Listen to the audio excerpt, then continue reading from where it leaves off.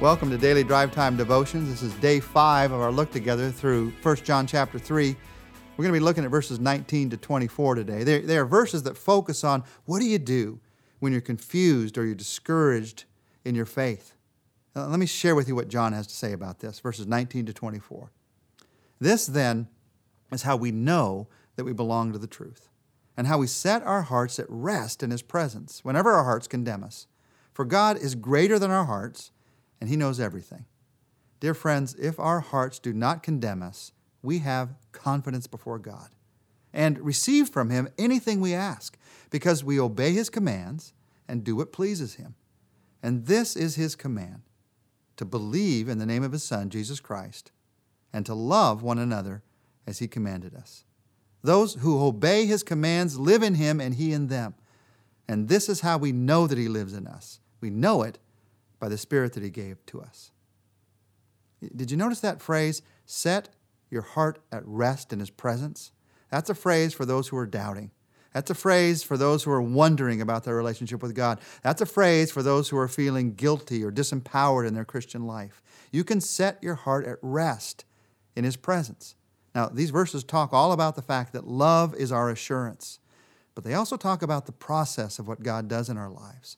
It's a process of faith and confidence in your relationship to God, and it is very important to understand. In fact, let me show you this process. Let me tell you the 4 parts of it quickly, and then we'll walk back through it. Part 1 is, when I love with action and truth. We talked about this beginning yesterday, our love with action and truth. Because of that, he says in the beginning of verse 19, this is how I know I belong to Him. So when I love with action and truth, that's an evidence to me that I belong to Him. Second step of the process. When I know that I belong to Him, then I set my hearts at rest before Him. Third step of the process. If my heart does not condemn me, then I have confidence before God. And then fourth step of the process. With confidence before God, I experience answered prayer. And then that results all in going back to the very beginning. We're loving with action and truth, and we're more confident that we belong to Him. Now, let's walk through this. How does this work? Verse 19, this is how we know that we belong to the truth and how we set our hearts at rest in His presence whenever our hearts condemn us.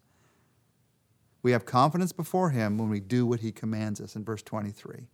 This is His command, to believe in the name of His Son, Jesus Christ, and to love one another as He commanded us. So His command is not only just the things you do, it begins with who you believe in, who you trust.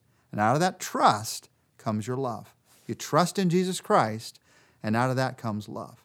And when you love with action and truth, then that's how you know that you belong to Him. You see, when you become a believer in Jesus Christ, God changes your heart.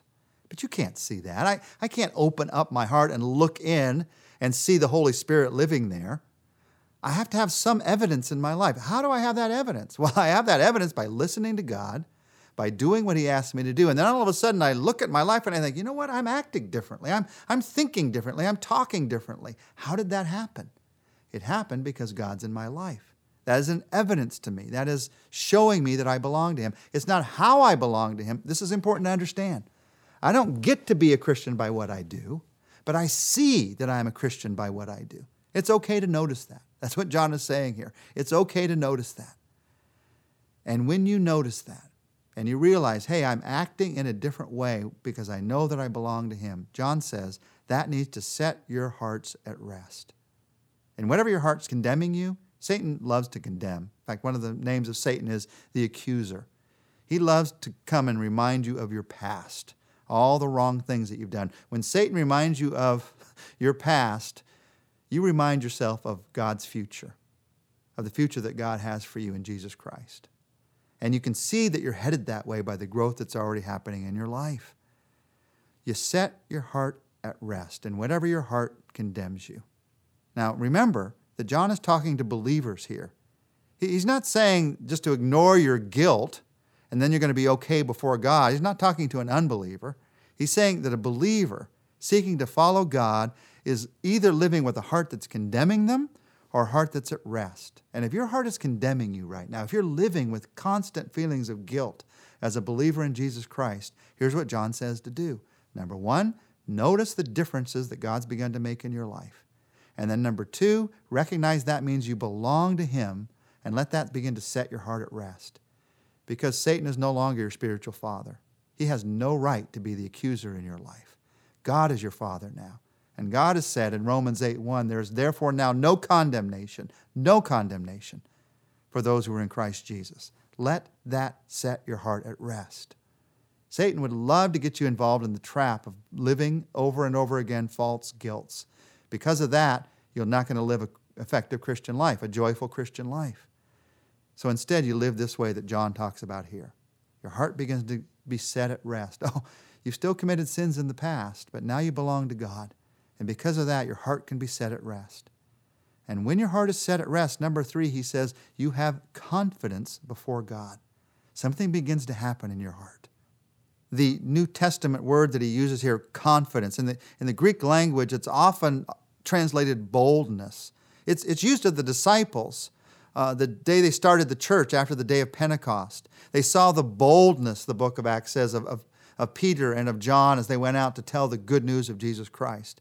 In fact, it's a very interesting word, this Greek word for confidence. This Greek word, parrhesia, especially points to confidence in the way that we talk.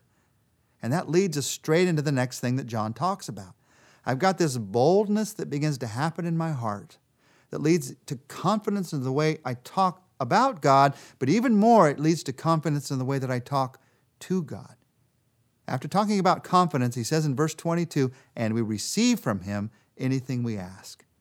I have boldness in prayer. What John is talking about here is true freedom of speech. Now, I'm all for freedom of speech in our nation when we can speak our mind or opinion about anything, but true freedom of speech is the freedom to have boldness in my request before God. That's true freedom, to ask of God anything that's on my heart. And what John is saying here is this: answers to prayer flow out of a life of obedience. You see, I'm going to have boldness to make requests before God, he says, when I have confidence in my heart. And I'm going to have confidence in my heart when I'm living a life of obedience. This is why Satan would love to get you trapped in living in disobedience to God, because you stop making bold requests. You stop talking to your Father. You feel like I don't have the right to do that. And the natural relationship you should have with your Father is a relationship of you asking and him giving.